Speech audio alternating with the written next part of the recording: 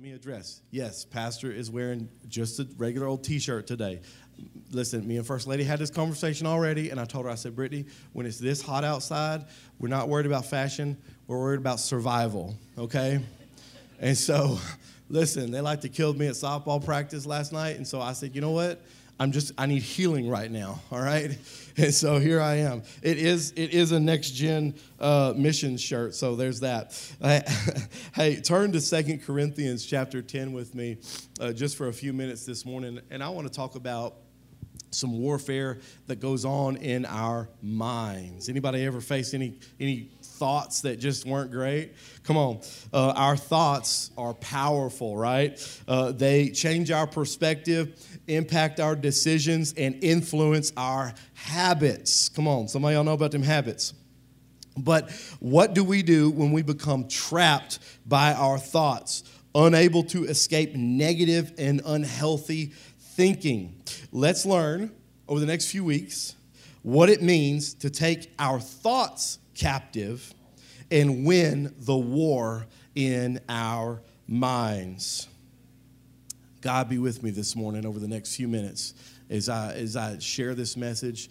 God, I just pray right now if there's anyone in this room and they're fighting a war in their mind, God, they're trapped by toxic thinking, God, that you would bring deliverance, God, that you would free them from that even this morning. In the name of Jesus, I pray that. Amen. So I am not immune from this. Come on, some of y'all say, that boy thinks. Every Tuesday, I think a little bit, okay? I don't make a habit of it. But listen, sometimes I have these thought battles too. When I get ready to get up here and preach, I always get nervous. Y'all, I really do. I get nervous.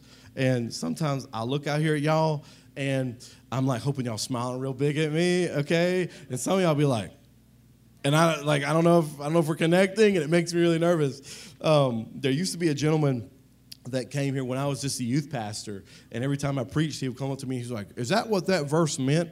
And I'd be like, I don't know, is it? You know, and so anxiety, man. And when I was in school, when I was going to college, there was this one moment where my thoughts got so out of control. I literally was sitting at my desk doing a test on the computer, had an actual, it's the only time it's ever happened in my life, literally had a panic attack sitting there because if I failed that test, I would fail the entire program. I was a good student. If I got 1D, I would fail the entire program because they were really, really strict. And I really didn't feel like I was doing good. I felt like I was doing terrible on that test. And I just started to panic. And it freaked me out. And so what did I have to do, family? I had to get control. I passed that test. Didn't get a D on it. It was okay. But I had to get control of my mind. When you let your mind run crazy, wacky stuff happens. And I had to make a decision to do better. I had to make a decision. I'm not just going to wing it. I'm not just going to hope and leave room for anxiety and a freak out. I'm going to study like crazy. And I remember I'll stay up till 3 o'clock. I had this picture. It was 3 o'clock in the morning, and I was sitting in my living room just writing down basically writing lines, just transcribing one of my textbooks.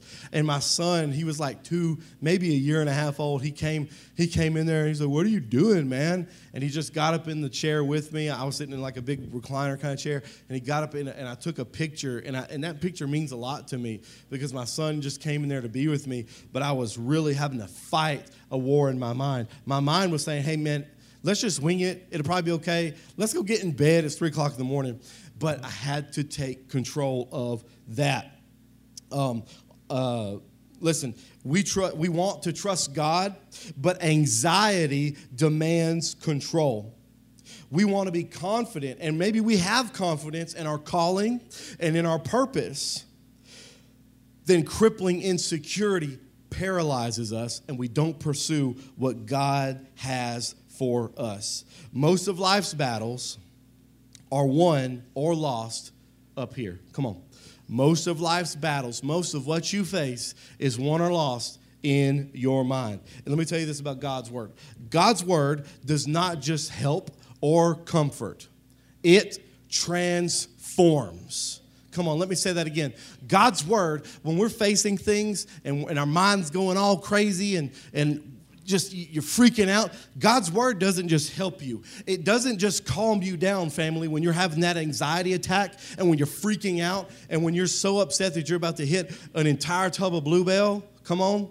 And you know you shouldn't be doing that because you're going to go into a diabetic coma, even though Blue Bell's really good, y'all. I'm going to be honest. I'm not throwing shade at Blue Bell. Come on. Listen. God's word doesn't just help you. Come on, it doesn't just comfort you, but it transforms and renews. Let's look at our verse here in 2 Corinthians 10. It says, "For though we live in the world, we do not wage war as the world does. The weapons we fight with are not the weapons of the world. On the contrary, they have divine power to demolish strongholds." Come on, somebody. "We demolish arguments and every pretension that sets itself up against the knowledge of God, and we," listen to this part, "and we take captive every thought to make it obedient to Christ." Let me ask you a question. What does our spiritual enemy do? What does he do? Come on. He cannot stand it when you're doing right. He cannot stand it when you're out there chasing after Jesus, when you're pursuing your purpose with everything you got. Satan cannot stand that. Maybe your ministry is killing it. Come on. Maybe your family is growing. Maybe your marriage is becoming stronger. The devil cannot stand that, family. So what does he do? He tries to get in your mind. He tries to get in your head. I was trying to hit a baseball yesterday, y'all. I'm real bad at this. And I was just like, and they said, "Are you golfing?" I don't think so. And my guy Landon, he had to run over here. He's like, "Pastor, look, I done told you how to hold that bat 3 times. Thank you, brother. You're gonna have to watch me real close. Listen. Okay, all right, thanks, bro. Well, okay, thanks. All right, it's okay. Just let's. I'm preaching. All right, so listen. What does our enemy do? He tries to get in our mind. He tries to get in our thoughts, shapes our thinking, one thought at a time, builds brick by brick a prison of thoughts, a prison of lies in our minds. Lies. Family, it's time to move past that. It's time to take captive every single thought. Come on, my title this morning is Winning the War in Your Mind. And we're going to talk about 3 ways to stop toxic thoughts. And I'm going to go fast because I don't want Leo to wonder where we're at down at Chavos. He's going to be like, he's going to be calling 911 or something because them community church people ain't here yet. Listen. Oh, boy.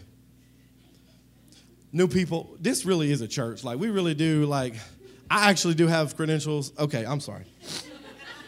Some of y'all are like, where am I? Woo! All right. Okay. Listen, our lives are always moving in the direction of our strongest thoughts. Come on. Our lives are always moving in the direction of our strongest thoughts. Come on. Sometimes you be driving down the road and you're hungry. You're ready to eat. And what happens, man? You will just find yourself at Whataburger. And you almost don't know how you got there. But that tummy starts thinking for you, man. Come on. Our lives are moving in the direction of our strongest thoughts. Come on. And that can be a good thing. Come on. We could be thinking, hey, I want to pursue God like never before, and I've made my mind up. Come on. And you begin to move in that, and great things begin to happen. God's begin to bless you. But you could also make some mistakes. Come on. Because you could say, well, I want to get into this stuff that I don't need to be in. And when you set your mind to it, you're going to do it. So, science, come on, you know me, I'm a nerd, love talking about science, not a scientist, watch a lot of YouTube. All right, science and the Bible agree. Relational challenges, eating disorders, addictions, some forms of anxiety, things like that, all result from toxic thinking. Toxic thinking. You get messed up in your mind, and you start getting messed up in your life. Proverbs 23:7 says this, as he thinks in his heart, so is he. Come on. Our life is a reflection of what we think. Think you can't? Probably won't. Think you're not smart enough? Probably won't pass the test. Think you can't get fit? Not going to happen.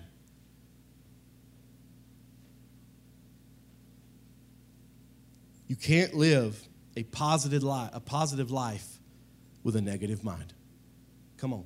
Listen, and I'm not one of those people that's just super positive all the time. Those people freak me out, all right?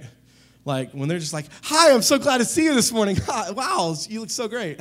And I'm like, what are you going to do to me? Like, you got a freezer in the back? Like, what are you doing? You know, I try to be positive. I try to be optimistic, but I don't try to be scary, all right? Listen, but you cannot live a positive life. Come on. And that doesn't mean it just affects you. Your positive life affects other people. Come on, somebody. And when you become negative and let negativity set up in that mind and just live out these negative thought processes, your positive life is not going to happen. So let's talk real quick. 3 ways to stop toxic thoughts. Toxic is nasty. Okay, let's just define toxic. If you've ever been to men's retreat and gone to the bathroom end of the dorm, toxic, all right? That's what toxic means, okay? So number 1, identify the lies. Come on, some of y'all need to write this stuff down. Identify the lies. Put it in your phone. Identify the lies you've been believing. The first step to stopping toxic thoughts. Identify the lies that you've been believing. I want to make one point, and then we're going to give some examples. You can't defeat what you can't define. Come on, let me say that again. You cannot defeat what you cannot define. If you don't know what you're up against, you can't beat it. Come on. Some of y'all are hunters. Listen, you don't go out in the deer woods with a duck call. You don't go out there, because that deer will leave. They will say, no, I'm not talking to you no more. They will leave. If you don't know what you're up against, then you cannot win the fight. Come on. When I was in the 2nd grade, I tried to go up against a dude named Percy. I did not win the fight because I was this tall and Percy was like 46 years old, okay? They did not look at Percy's birth certificate before 2nd grade. Percy, if you're listening, I respect you still, okay? If you don't know what you're up against, you're not going to beat it, family. So what do? Be honest with ourselves. Come on. Some of y'all in here are so scared to step out in faith because you've been listening to some lies. And you know what those lies are. Come on. You can't speak. Please. Do you talk on the phone? If you talk on the phone, if you talk to somebody in the grocery store, you can talk in church. And listen, I'm not jealous of my pulpit, and I will invite people to speak. I'm like, hey, you got a good thought? Why don't you help me on Sunday morning? Come on. And a lot of people are like, well, I can't talk in church, bro. But you're talking right now. Come on. Get rid of that stuff. Get rid of those lies. Come on, some of y'all, you want to get deeper in the Word, but a lie has been told to you. You can't understand the Bible. You can't understand all those words. The text is too tiny anyway. Listen, they got large print for a reason, all right? Get behind me, Satan. So listen, stop believing that stuff. But before you stop believing it, identify that's a lie. Come on, some of y'all right now, you're thinking about something that you've been believing about yourself that is not what God said about you, but what someone else said about you. And right now you're thinking about it, and it's almost, you already knew this. You already knew this, but I'm just reminding you this morning. Thank God. That's a lie. Whatever's coming through your mind right now that you've been thinking about yourself, that you've been believing about yourself, that is a lie. And now it's on the hit list. We're going to take it down. Second thing. Replace those lies. Come on, think about those things we just were thinking about. Come on, keep them right up there. Replace those lies with God's word. What does Paul say here? He says, we demolish arguments and every pretension that sets itself up against the knowledge of God. Come on, Brother Paul. Watch this. Watch this. You can't get work done. You can't get the work done. No, I can do all things. Come on. You're weak. No, I'm strong in Christ. You're not attractive. You don't like the way you look. Family, I'm fearfully and wonderfully made. Come on. And some of us are really blessed. Come on. You're miserable. This is what the enemy says to you. You're miserable. You'll never be happy. Nope, you're wrong. My joy is of the Lord, and that is the joy of the Lord is my strength. Come on. You feel alone. Come on, some of y'all, this really hits you. You feel alone. You're lonely. You're not going to do any better than that. Listen, God has never left me nor forsaken me, and he never will. Come on. You're a victim. A lot of us hear that one. You're a victim. Somebody did something bad to you. Maybe it was a long time ago. Maybe it was last week. You're a victim. Victims are weak. Victims never move past their trauma. Again, Satan, you are wrong, because I am not a victim. God says I am an overcomer. Come on, somebody. Replace those lies that have been said to you, that have tried to set up residence in your heart and in your mind, with God's word. And the final thing I want to look at is something that I just love and my daughter hates. Number 3, train your mind with that truth. Speak it, write it, text it, repeat it. Let me say that again. Speak it, write it, text it, repeat it. Get in that Bible, highlight that stuff. Come on. Satan knows when he starts to get through you, when he starts to get through to you. Satan realizes when he starts to bother you, when he starts to mess with you. And what happens? Does he give up? Does he say, oh, I'm sorry, I didn't mean to offend you? No. He comes in even harder. So what do we need to do? We need to get real with ourselves. Come on, get real with ourselves. Train our minds to get away from this toxic stuff. Speak it, write it, text it, repeat it. Come on, make that something you say all the time. My grandfather, he had a problem with worrying about things. So you know what he would say all the stinking time? He would say, I got a feeling everything going to be all right. I've got a feeling everything's going to be all right. Because when he said that, not only did he hear it, but every demon that was trying to get around him and remind him, hey, John, you're worried about stuff, heard it too. Come on, family. Get real. Get serious with it. Train your mind. Say those things every morning when we go to school. I grab Piper's hand. Sometimes she don't want to do this. She's like, Dad, I'm not a morning person. Do not touch me. And I'm like, give me that hand.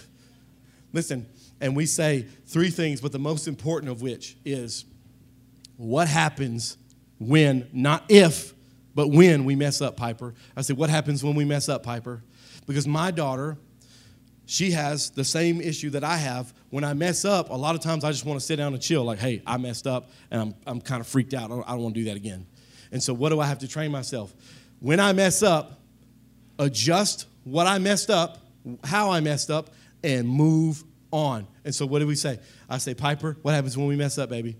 We adjust and we move on. You keep going. Come on, write those things down. Get in that Bible, highlight that. Come on. I write in my Bible. Some of y'all don't write in your Bible. You're like, Pastor, my Bible's very expensive. I'm like, okay, sorry. I write in my Bible. I highlight my Bible, and I want to write something in there. So when I'm going back through and I read that highlight and I can see that note, I say, man, God did it then and he'll do it again. Come on. The day that I failed, I was taking a licensing exam, and if I failed it, I was going to lose my job. I failed it on the first try. I failed it, and I went and I got in my Bible, and I highlighted that I'm going to lean on faith, and even if I don't understand, and I wrote down there, I failed a national board exam on this day. I wrote that in my Bible, and then when I went back and passed it, I wrote again, passed it, because I leaned on faith and I believed not what the devil said about me, that I was stupid and I couldn't pass something, but that what God said about me. Saying that word, text it. Come on, what do we mean by text it? I mean, get in your phone, dude. I love Pastor Jamel Simon. He's the pastor of First Baptist in Cotton Valley, in Cullen. Some of you guys might remember him. He was at the community worship service we did. Dude can preach. And he says every single morning he has something he puts on his Facebook page, and he says, may God arise and his enemies be scattered. Because he said, hey, Satan, get ready, because I'm going to walk through this day following Jesus, and you ain't going to get in my way, dude. And so text it. You know what? When you're talking to somebody, remind them of the truth that you know about them. Come on, that God spoke about them. Talk about this stuff. Repeat it. What do we mean by repeat it? I mean, do all 3 of those things we just talked about. Get annoying with it. Come on. Where people are like, dude, I know what promise God told that guy because he's always talking about it. Come on. Repeat it. Here's why you repeat it. Because sometimes you are the hardest person to convince. Sometimes you are the hardest person to convince. So repeat it. Come on. repeat it. I was really struggling with something a few months ago. I was struggling with a sugar addiction. I'll be honest with you. I had a sweet tooth, and I still do. And I just, man, you put some Oreos in front of me, they finna be gone. Y'all gonna be like, the Oreo rapture done happened. Like, in the twinkling of an eye. Listen, and I was stuck. And so I knew I had to take steps that were kind of unorthodox to get better. So I went and got myself some sticky notes. And I put them on the bathroom mirror. I claimed it. Brittany's like, is this not my mirror as well? And I'm like, no, not right now. Get away from my mirror. I put them all over this mirror. And I'm like, these are my goals. And if I hit these goals, I can take a sticky note down. And I struggled, and some of them sticky notes got all funky because the humidity coming off the shower in there. And I thought, man, I might never knock some of these out. And then one by one, some of those sticky notes, I got to take off that mirror. But every day I would look in that mirror, and I would look at that note, and I would look back at myself, and I would repeat the promises of God. I would repeat the truth that God has told me about myself. No lie can stand up to truth, family. No lie can stand up to truth. God's good, amen? Man, I'm so thankful that you are here this morning because God, I believe, has moved in this place. You can't walk out of here saying, man, I didn't feel anything. Come on. God's here. And I believe that he's speaking to us this morning. Some of you guys have been listening to some lies. It's time to shut those things down. Some of us have had some toxic thoughts in our minds. Let's move past it. Let's begin to kill those things. Come on. Toxic thoughts, your days are numbered. Let's pray real quick, and then I'm going to let you guys come up and give your announcements. God, thank you for this group of people. Thank you for the goodness that is in each heart that's in this place. God, I just pray that you expand that goodness. God, that you pour out a blessing.